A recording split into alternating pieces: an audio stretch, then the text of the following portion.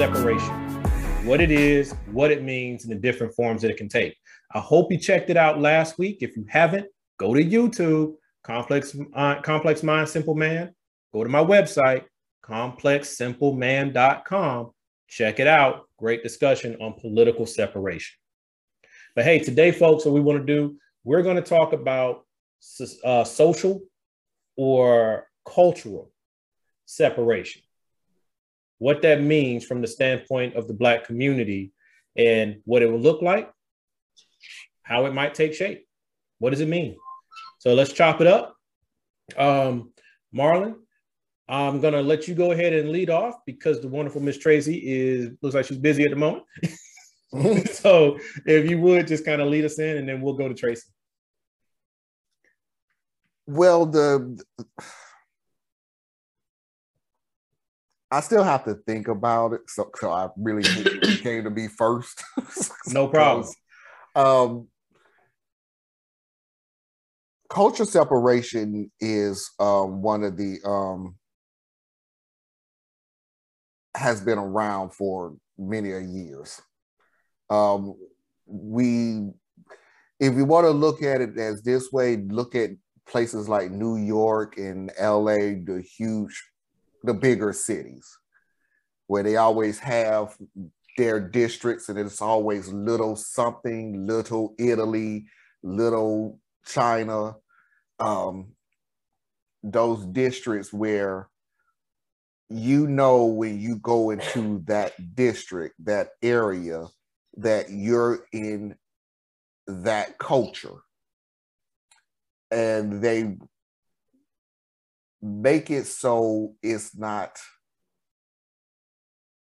whitewashed, so to speak.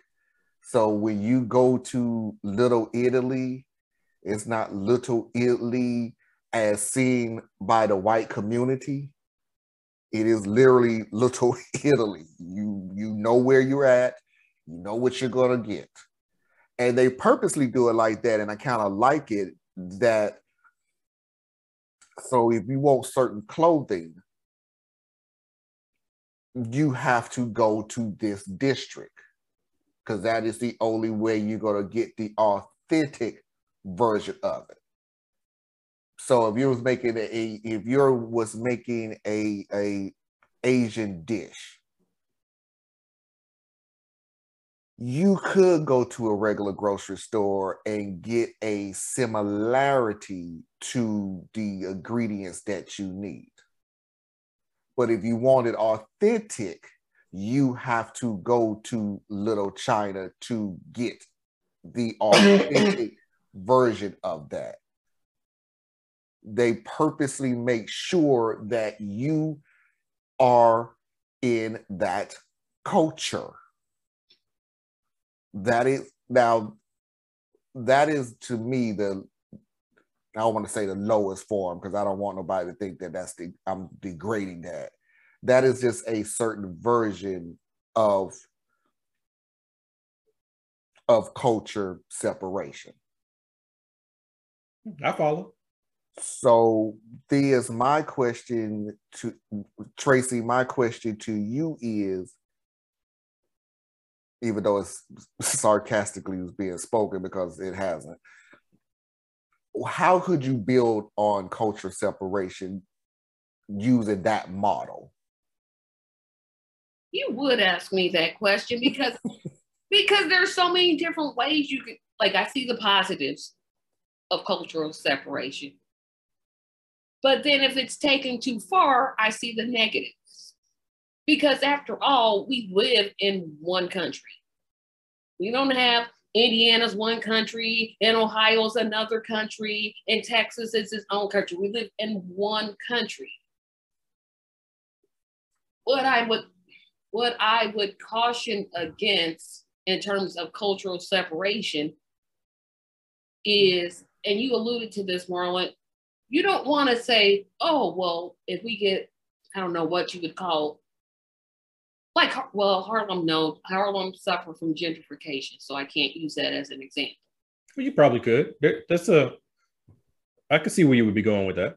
Yeah, so if you're going into Harlem You don't want businesses to say, no, we only serve Black people. That's the kind of cultural separation I don't want. Okay. I do want people who would go into that community to experience the history of that community, the language of that community, the food of that community, the interaction between neighbors in that community.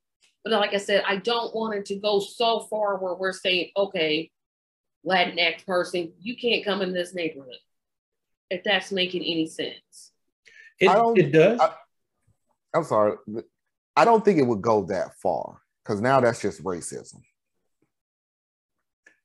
I think that the furthest it will, well, my dream is the identity and the being authentic. Like I was saying about the recipe, you can go to, if you're making a African dish, sure, you can go to certain grocery stores and get a similarity to the ingredients that you need, and you can make a similarity to the African dish. But if you want it to be authentic, you have to go to this area. In other words, this area is saying, for you to experience what we experience, you have to come to us. You have to come to our area to get it. So here's where I would kind of bridge maybe the gap or what have you. So when you go into different areas, a lot of times we think of like Chinatown or Little Italy, right? Because they're just things that we're more familiar hearing about. But there's nothing that says you can't go in there. You can do business just fine.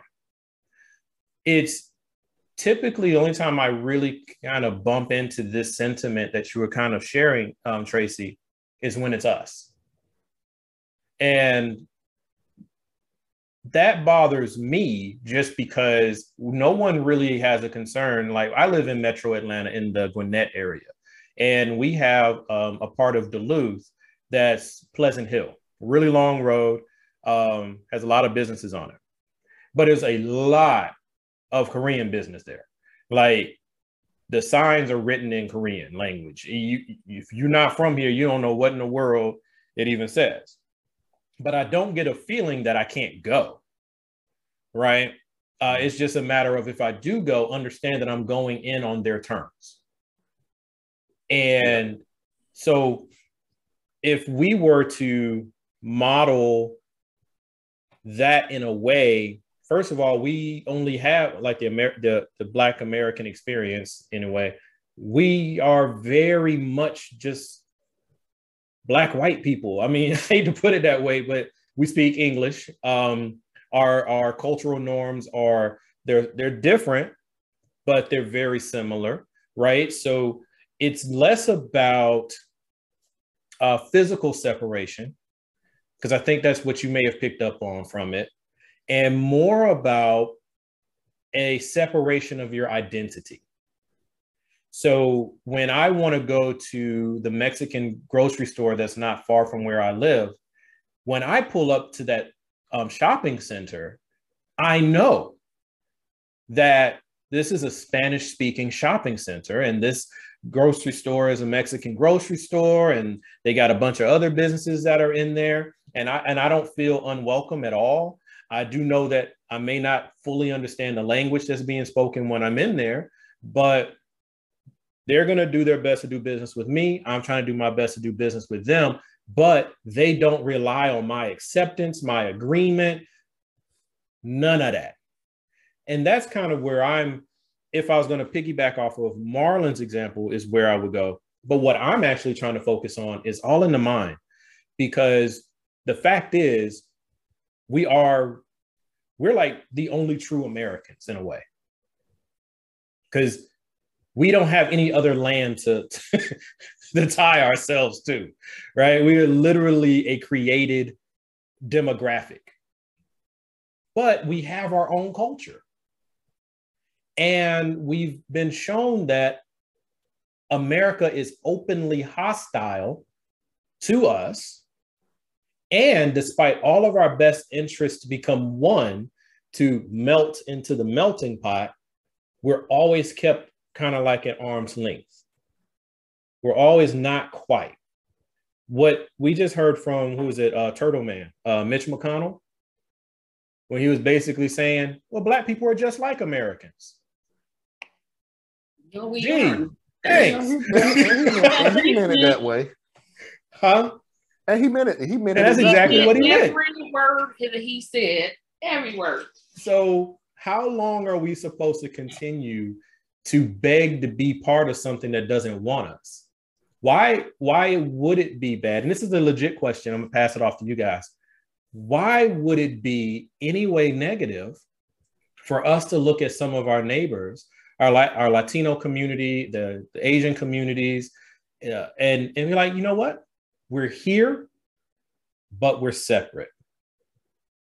Why would that be bad? Because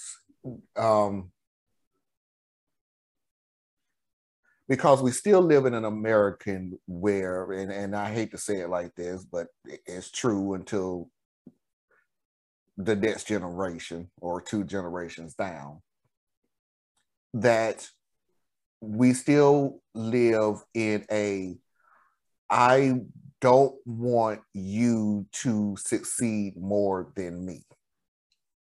But they don't want that for the other communities either. No, that's what I'm talking about. They don't want it for any other community other than their community. Right. As long as their community is at the tippy top, they're fine. And then we want to be the melting pot and blah, blah, blah. In other words, when they're at the top, they still want us to join them. Yeah. They don't want to, but they do not want us to, but they do not want us to exceed them. Okay. So even if we say, when they're not upset and angry and mad, okay, we still have this go back to your XYZ. Mm-hmm. Go back to your country. That's fine. They don't really mean that. No, what they're meaning is they're just trying to say something to upset you, to get you mad to everything else. Because if we were to sit there and say, okay, we're going to build our stuff our way, make our own economy, sustain our own selves apart from you, giving you what you want, apart from you. We ain't got to deal with you. You ain't got to deal with us. As soon as they start seeing the success of that, they go into destruction mode or they go into whitewashing. Well, let me pause it. So that is historically how it's kind of gone down between the Black and the white community. Yep. Okay. But I would contend that that may not necessarily be the same thing, and that the main issue we have is not them, but actually us. Because I'm not saying that we say, hey, we're separating from you and we don't want nothing to do with you, and you stay over there, we'll stay over here, and everything will be cool. Not saying that, because I don't even think that that's practical, because we're still in America, right? The beauty of, in the sense of terms, the beauty of what some of the other communities or cultures have done is they've done what I just said without saying it. So they're still here. They're still paying federal taxes. They're still contributing to the overall economy. But they are not up in your face saying, we don't want to have anything to do with you. They're simply not having anything to do with you. You know what I mean? So, and I agree to an extent, but our relationship is unique. I do get that. Yeah, that's where I'm going. Our situation is unique. Yeah, it is easier for everybody, every culture, to do something like that, because it is. If the Black community was to be Chinatown, if the Black community was to be, we had African town somewhere in the United States, I guarantee you it will be an uproar, because this is how America is. Yes, but I'd still say I think the biggest issue is us, because in a way we're still asking for permission to be different. You know, I get it. The American story, first of all, capitalism needs a lower class. And the Black community and the indigenous community have served that purpose. Are we But asking for permission or are we still asking for acceptance? Both of them is doing bad. both in a way, because Okay. it's like you're by saying that, hey, if we try to separate, they'll get mad. That's like asking for permission and acceptance in a way, because America is accustomed to us continuing to beg to be included. Like, it's used to it. That's just part of the American story at this point. What they don't like, and we've seen it because each time we've done it, they've pushed back. What they don't like is when we say, all right, you don't want us, and we're okay with that. They don't like that. Well, exactly. But it will make them pay some attention, because that's what they do each time. The question then becomes, what do we do with it?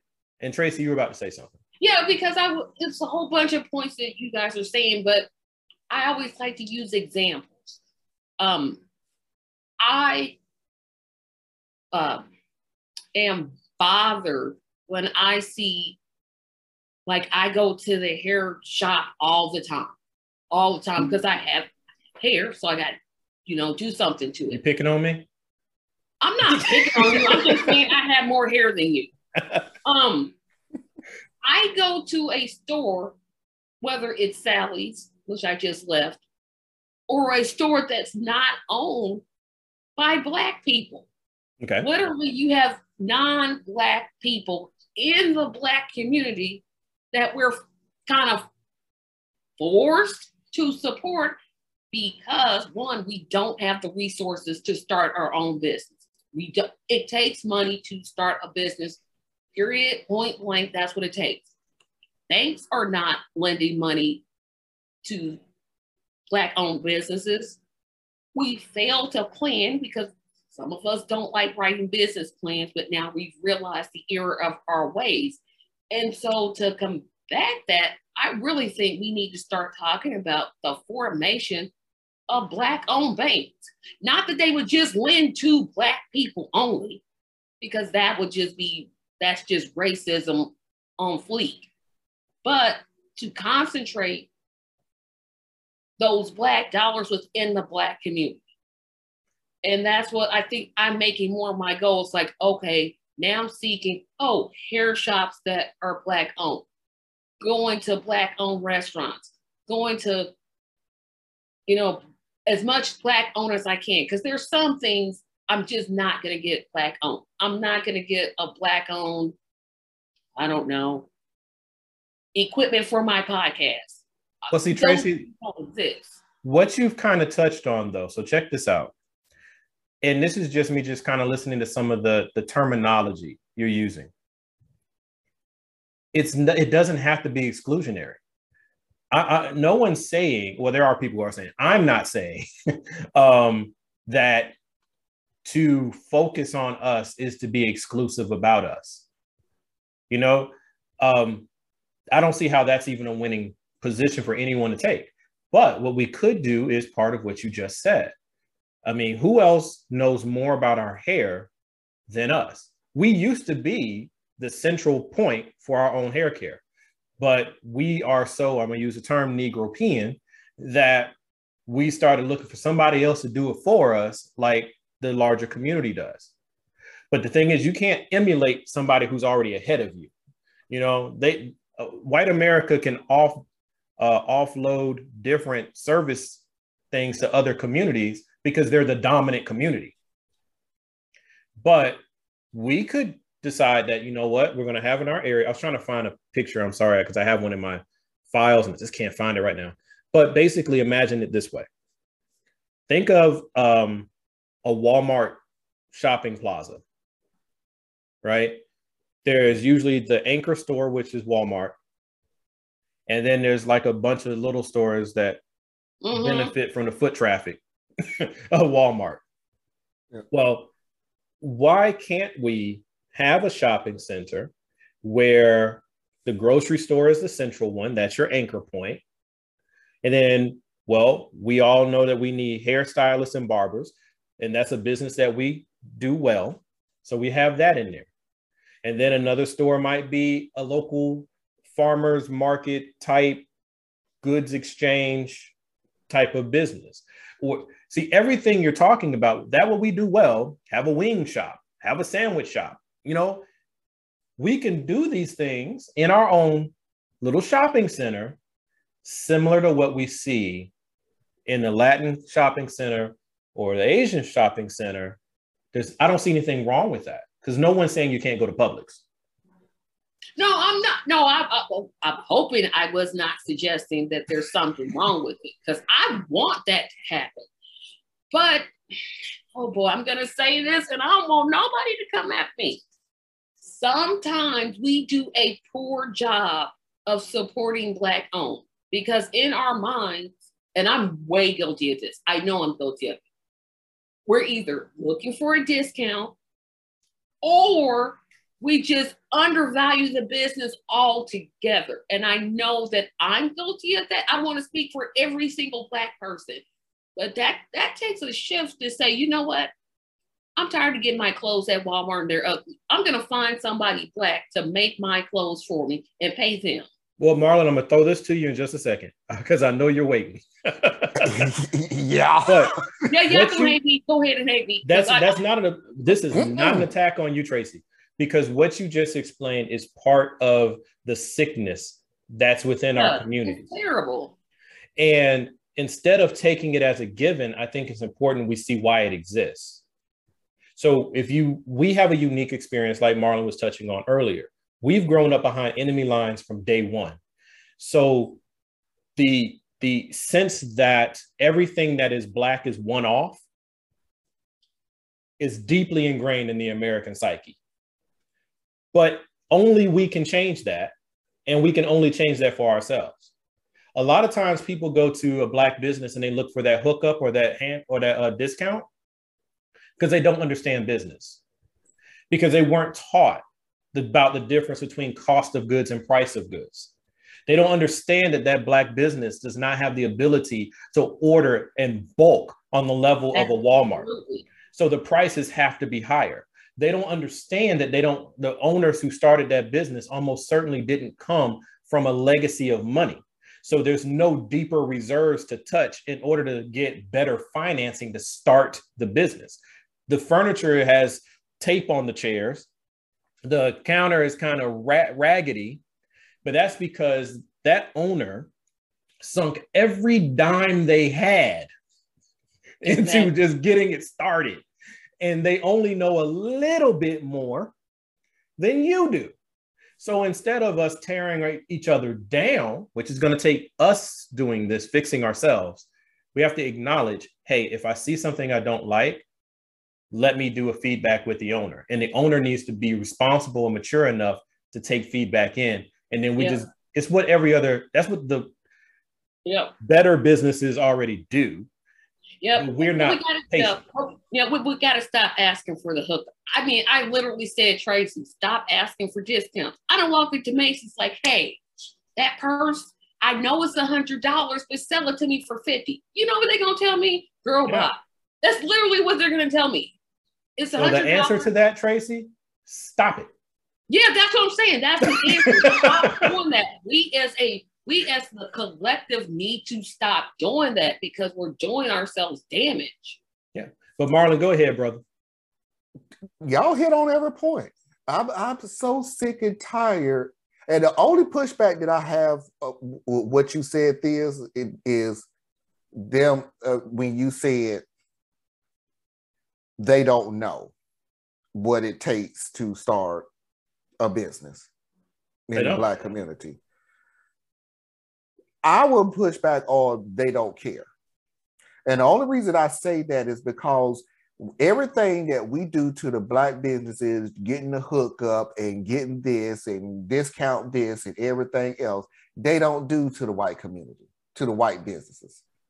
Whatever the price is that they see, that's what they're willing to pay for.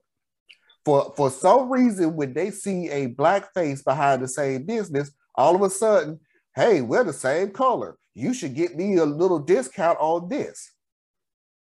I would still say it's a little, that that's because of not knowing.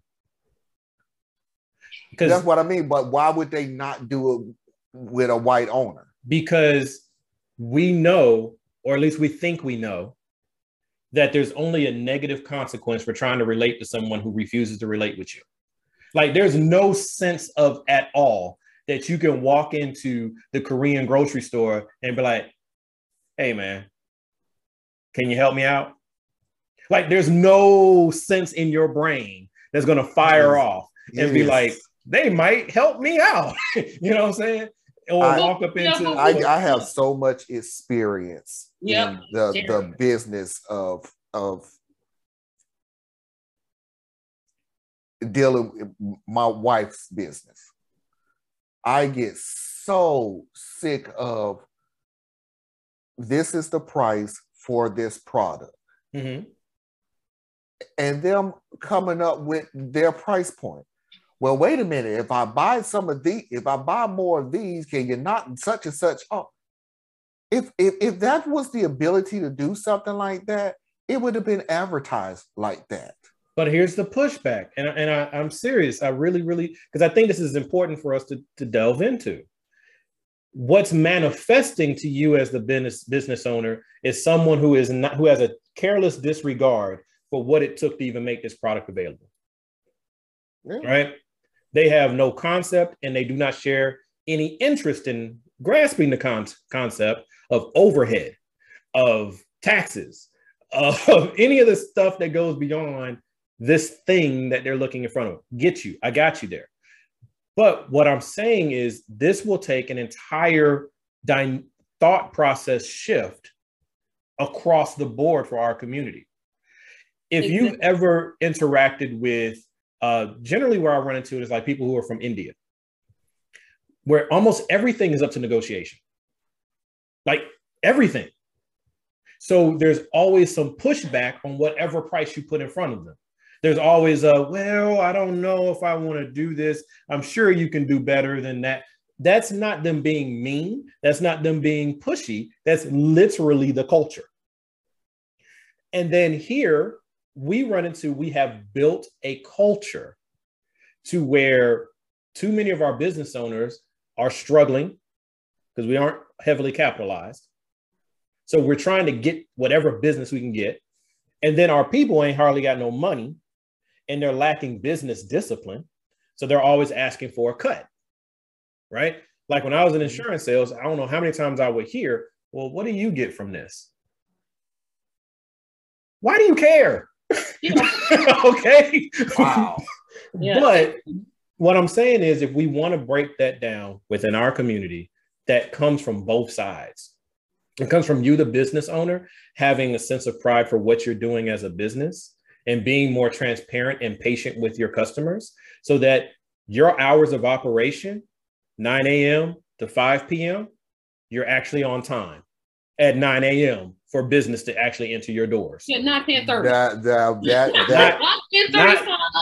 Not at 8:55, you're walking to get past me to open the door, okay? Yeah.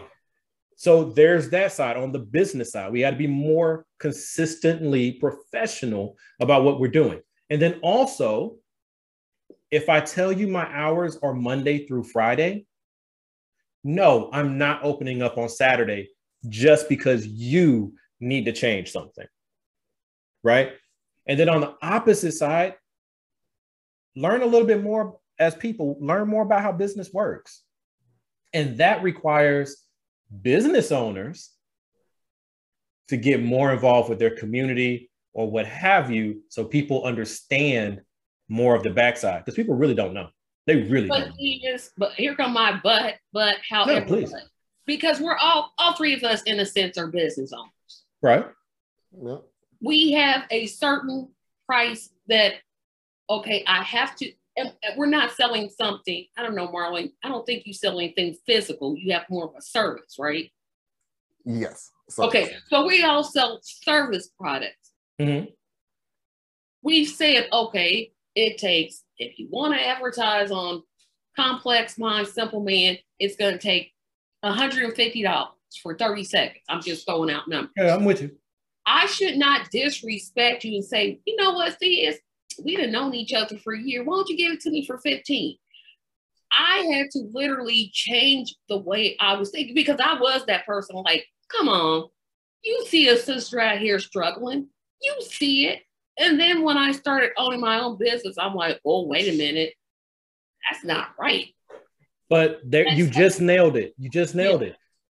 You led into it as don't disrespect the other person. But you followed it with once you got firsthand understanding, then you I changed how you viewed it. So it comes across as a disrespect, but really it's a lack of it being personal to that person. Yeah, but I got to pick up on what Marlon said too. The person that's asking for a hookup would never, ever go to a white-owned establishment and be like, hey, why don't you, let's work something. Because they know what the answer is going to be. So then shouldn't that mean that as the Black business owner, you need to start training your consumers to know what the answer would be? That takes time. Instead of saying, well, let me see what I can do for you. Because we see that far too often. Yeah, because we're afraid to lose business because there's not a lot of business coming. But then you create the monster that you can no longer feed. Yeah, because then you're always adjusting, always lowering, always. You have. So now your prices mean nothing. Yeah, your prices literally mean nothing. Let me get this out real quick, and then we could continue on. Because Thea's hit on it, and I was hoping that he would say more on it. I'm strictly speaking to the Black-owned businesses. Man, if y'all don't start just actually being a business and start doing what you say you're going to do, when you say you're going to do it, and how you say you want to do it. Because it is really, really, really irritating when you offer a service or you offer a product and you, just like you don't want to give a discount because the person is Black. You don't want the Black person to ask you for a discount because you are Black. It's the same way you don't want to turn around and go, I'll get to it when I get to it. They Black, they understand. Thea, Tracy, we sell a service. Please believe I enjoy what I'm doing. Also, please believe every Saturday and Sunday is like, woohoo, I'm really be happy to do this today. There are some days when I feel like, I just really don't feel like it. But I got people depending on me now. They're depending on me to be on this show, on this day, at this time, whether I want to do it or not. Correct. You can't build on something like this. And I'm just, like I said, I'm speaking to the business people. Don't give half-a services and then go on Facebook or YouTube or Instagram or everything else and then tell everybody, see, that's what's wrong with our people right now. They don't support the Black businesses. No, they support good Black businesses. The people who do what they say they're going to do it, when they're going to do it, and how they're going to do it. Not support you to give whatever you decide to do at the exact same price. Exactly. And that goes, I'm sorry, T.S. Go ahead. No, that was it. No, I was just going to say, and that brings us still within what brought us together today. Talking about the cultural and social separation is not a light switch moment, and it is a process, and everybody owes somebody something to make it work. So if you've taught your consumer to not respect your hours and your prices because you don't respect your hours and your prices, you're both feeding them the problem. Right. If you are running a business, but what you did was just start a business and start doing what you felt, but you never wrote down your game plan. You don't know how you're ramping up. You don't know how you're shutting down. You're just winging a prayer in it every day. Then you can't expect structure to ever be involved in that mess, So business owners, if you're a business owner, conduct yourself as such. You do not denigrate your customers. Okay. Yep. If it's like some will, some won't, so what next? That's business. So do the right thing, continue to improve on the right thing, and be consistent. And you'll find that your market will find you. If they don't find you, there's probably something wrong with your business. You need to retool some things. So I think we got to, on the separation side, that's where some of it has to come in. We have to invest in each other again to bring us forward, because we're talking about business right now, but this is the same thing, similar conversation to politics, a similar conversation to education, similar conversation to public safety, right? If we say, and this is a pivot here, but if we say we want to separate ourselves from forces that are harming us, and I'm bringing up public safety at this point, we want less police involvement, then the best way that I can think of is we have to reduce how much we have to interact with them. And if we reduce how much we have to interact with them, then that means there needs to be controls on the inside, understandings on the inside, driven by our culture. That means we're not preying on each other so they don't come in here. So how could we maybe take that part on as a cultural responsibility to keep us safe, to avoid what doesn't make us safe?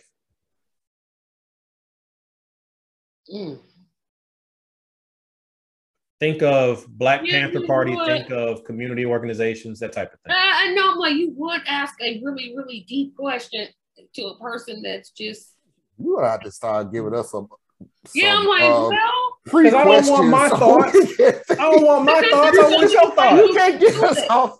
I know, like, there's so many ways you could do it. You could just say, hey, within our neighborhood, we got our own police. We don't even need y'all. Okay. That's one way. You could do like what the Black Panthers did, like way back in the day, where they were, they had guns. Legally. Yeah, way back, but that's literally, 15 years before I was born. Yeah, that's way back. That ain't way back. In the 60s. Yeah. They had their own grocery stores. They had their own, they're the ones that started with, et cetera, et cetera, et cetera. Yes. But I don't even know the answer to that, because without the community understanding, hey, if you don't commit crimes, then the police won't show up. But then that negates, well, why did you create the crime in the first place? Such as the selling of marijuana is illegal in the state that I live in. I don't know where y'all live, but it's illegal in Indiana. If someone is selling it, the police are probably going to put you in prison here. But are they asking why they sold it? No. If you get where I'm getting at, because I'm like, well, there's a reason. I mean, it's like certain things are going to bring attention. Okay. Yeah, now, I reject Black respectability politics. I really do. But I get where you're headed, in that if you are robbing little old ladies of their purses up and down the street, if you're making it so you can't walk from one block to the next block without being propositioned for a drug sale of some sort, if you can't move freely between your house and your school without having to cross 2 or 3 different gang lines, then you will have the attention you don't want. Exactly. Now, I would love to say that those are all hyperbolic, but they're not, because we're watching right now where the police, which is a gang, is drawing back on what they do just to let communities fall in on themselves, because inside the community, there's still a lot of issues. So perhaps one way we do it is, instead of trying to come up with something new, we look at what's already been done. Black Panther Party, Citizens for Defense. Those are the two who come to mind for me. But you do that type of thing. You have an organization built of the community, by the community, where you're interacting with everyone and you're talking in the shops and you're escorting kids to school and you're doing all these things, all these different things just to bring a level of calm. And then when people get out of pocket, well, then the police got to come get them. You know, that's the. I hear what you're saying, Theus. Mm-hmm. I agree with what you're saying, but we keep forgetting. I'm not gonna put that in it. I'm not saying that.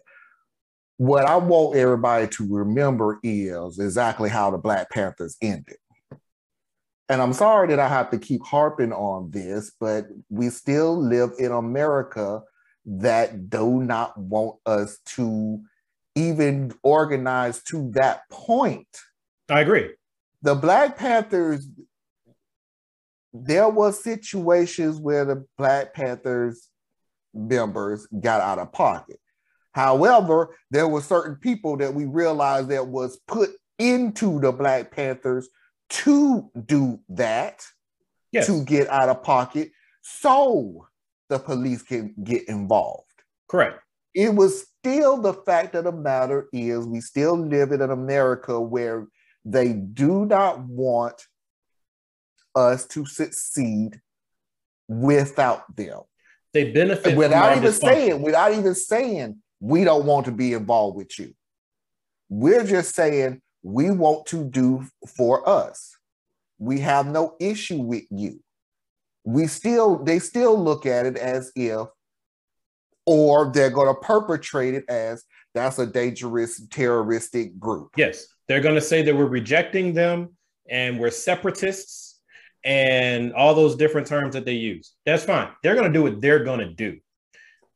What I would say is, given like we have the benefit of knowing that whatever you do to try to organize to do something better for yourself, they will come. Like, it's not they might. It's not, well, if we just do this better, then they won't bother us. No. They will come. They're coming. Because America benefits from our dysfunction. Yeah. So if less of us are committing crimes, so they don't have a good pipeline to fill their prisons that they keep building, then they will start to terrorize us, to force us to react so that they can then put you in prison. Okay? That's what we've watched with Marcus Garvey's movement. That's what we watched with Martin Luther King's movement. We watched it with Malcolm and Elijah Muhammad's movement. We watched it with Bobby Seale and Newton. We watched it with their movement. It will happen. But that doesn't mean you don't do it. It means that you find a way to improve on what was done before. So now because when the Black Panther Party really started to crumble was when the FBI was able to get the people in there to be instigators, for one. Mm-hmm. And then also when trust, because of the interference, trust started to break down between the key figures. They were being told this person said this and this person said that and this person wants to take over and all of that. It will happen. So look at what they're doing with Black Lives Matter, and it doesn't even have a true leadership. Okay. But how they view us, what they do with all those things, I'm saying that has to be extremely secondary. What's most important to us is not wandering around the streets with shotguns trying to intimidate police officers and then not beating someone. No. You want to have an armed patrol? There's a case for that. I'm with you. Cool. We can talk about that offline. But it's more about what are the things that did kind of work? The local clinics, feeding our women and children in our churches, in our storefronts, knowing who the neighborhood Black Panther members were, so you felt safe when they were around you.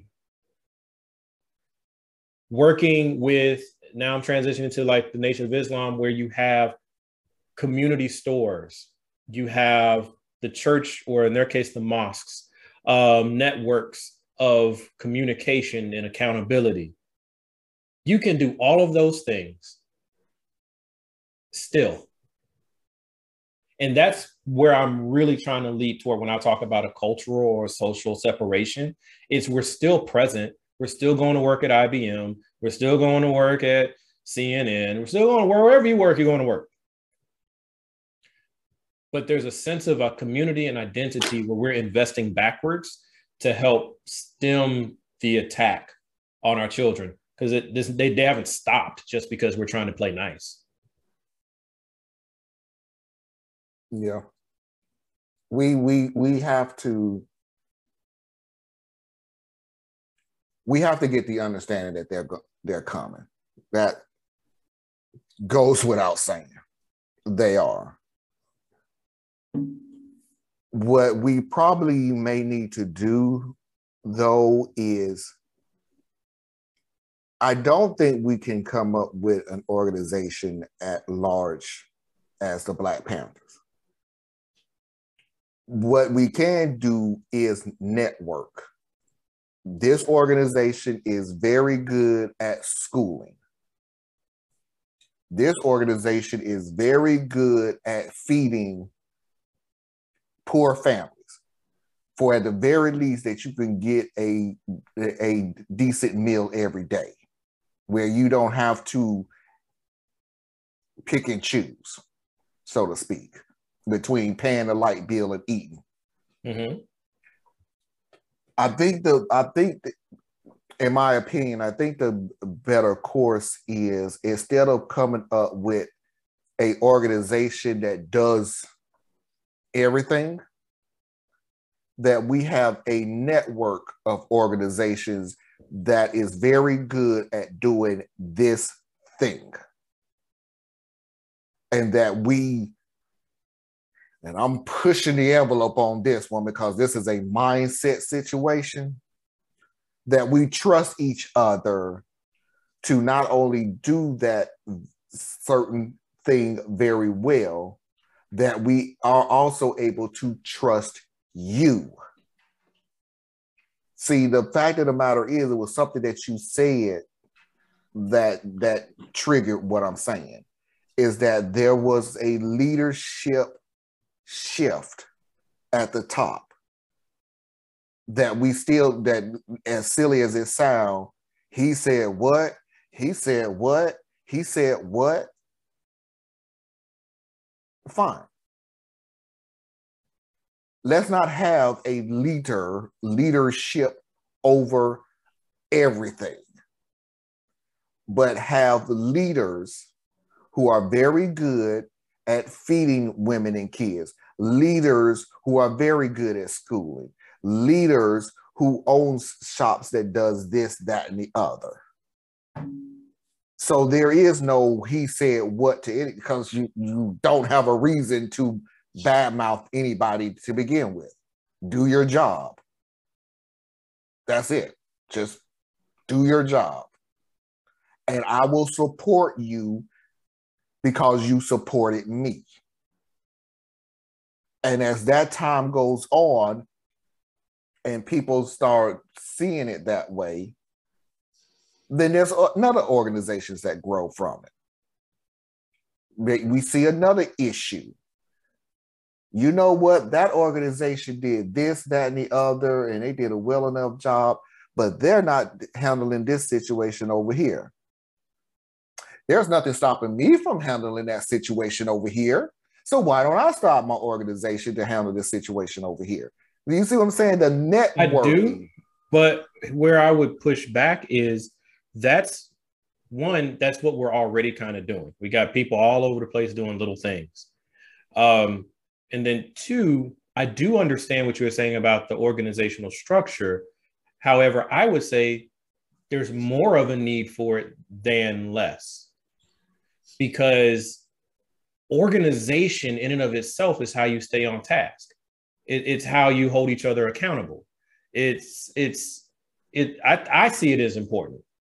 Like, we've gone with a model where, like, Black Lives Matter just because it's the easiest one to come up with, because what very few of us know what the NAACP or the Urban League are doing at any given time.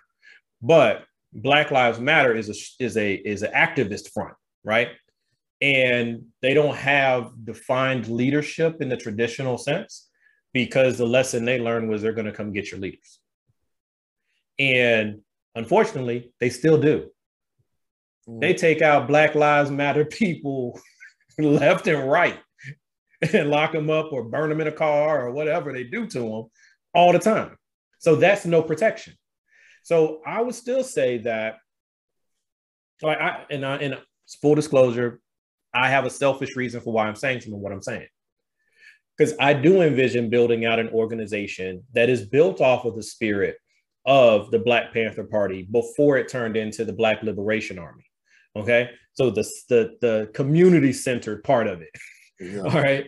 Where there is like the overarching organization is just that. It's just an organization. Underneath it, you have a separate entity that does school lunch. You have a different entity that does education and tutoring, a different entity that does, apprenticeships and what's the other term? Apprenticeships, and when you do internships, right? Mm-hmm. And another section that does small business initiatives, like the laundromat I was talking to Tracy about, right? All those things exist. And then the heads of each of those enterprises sit on the board of the overarching organization so that there's transparency and accountability. Because if I run the law firm and the laundromat, and you run, right, Marlon, you run the apprenticeship and the internship, and Tracy runs the clinics and the local law offices, but I can't hold either of you accountable, then I won't have the employees to fill my stuff. Tracy won't have the money she needs to run her clinics. And you won't have the financial backing you need to even do the apprenticeships, because that doesn't make money. So it would take Tracy and me to be sending money to you. And if none of us are accountable to each other, the money will stop first, which will destroy Marlins. And then we won't have the staffing and the skills, which will destroy us. So that's why that's my angle anyway. But I am, like I said, full disclosure, it's a selfish, self-interested view because of things that I'm working on behind the scenes. So I get it. I completely understand. But Tracy, bring us home. Final thoughts, anything you want. We're here. You both said, I'm sitting there like, yep, that makes sense to me. That makes sense to me. I want to say so much and just try to just compact it. Sometimes separation is necessary. And I think we may want to look deeper into that, not just from the political side, but the social side, because what we're doing is not working. It's just not. And that's pretty much all I got to say. And to come, probably the next segment is going to be about economic separation, but stay tuned for that. Marlon, what you got for me? Self-reliance is pretty much all I dream of, honestly. Like I said, I don't want the whole separating us from them and all that other stuff. At the same time, though, I dream of the country where self-alliance is so strong within our community that although we're not separating ourselves from them, we literally can say, but we really don't need you to do what we have to do. We're not separating ourselves from you, but we're making it perfectly clear to you that we really don't need you. You'll get our tax money and everything else. We ain't gonna do that whole pushback on that and all that. But you're getting our tax money, But when it comes to our land, we don't need you. When we come to the policing of our people, we don't need you. When it comes to feeding ourselves, we don't need you. So that's my dream. So, well, as I bring it to a close, first of all, thank you both yet again. What I would say, just in case my part wasn't very clear, because I think I was a little scattered, when I talk about separation, it's really all of the things that you've just pointed out. And then it's still something different, where you would have the ability to not feel some kind of way about having your shopping center or your little African America or your little ADOS or your little whatever, and not feel like, uh-oh, we're going to be treated like we're monsters. Instead of feeling like, wow, this is where I can go to get some of the best down home Southern cooking. This is where I can go where they know my different grades of hair and what that means and the different textures. This is where I can go where if I want my child to have a tutor that comes from their community and can really try to get in there and help them with their thing, there's a business for that there too. Where that's like its own little community. And at the exact same time, you live in wherever you live, whatever city you dwell, whatever subdivision you in, being separate has to be here. We're not going, I don't see it anyway. We're not going to separate physically. It's just, America's not built for that. Okay. No. So you can still separate up here though.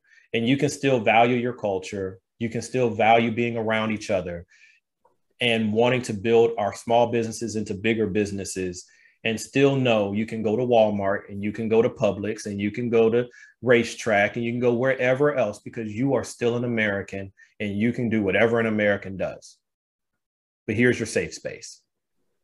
But again, thank y'all. I am going to bring this here to a wrap. So Marlon, if you could please tell everybody where they can find you. Well, Saturday Night Vibe tonight at 9 o'clock Eastern Standard Time, 9 p.m. Eastern Standard Time.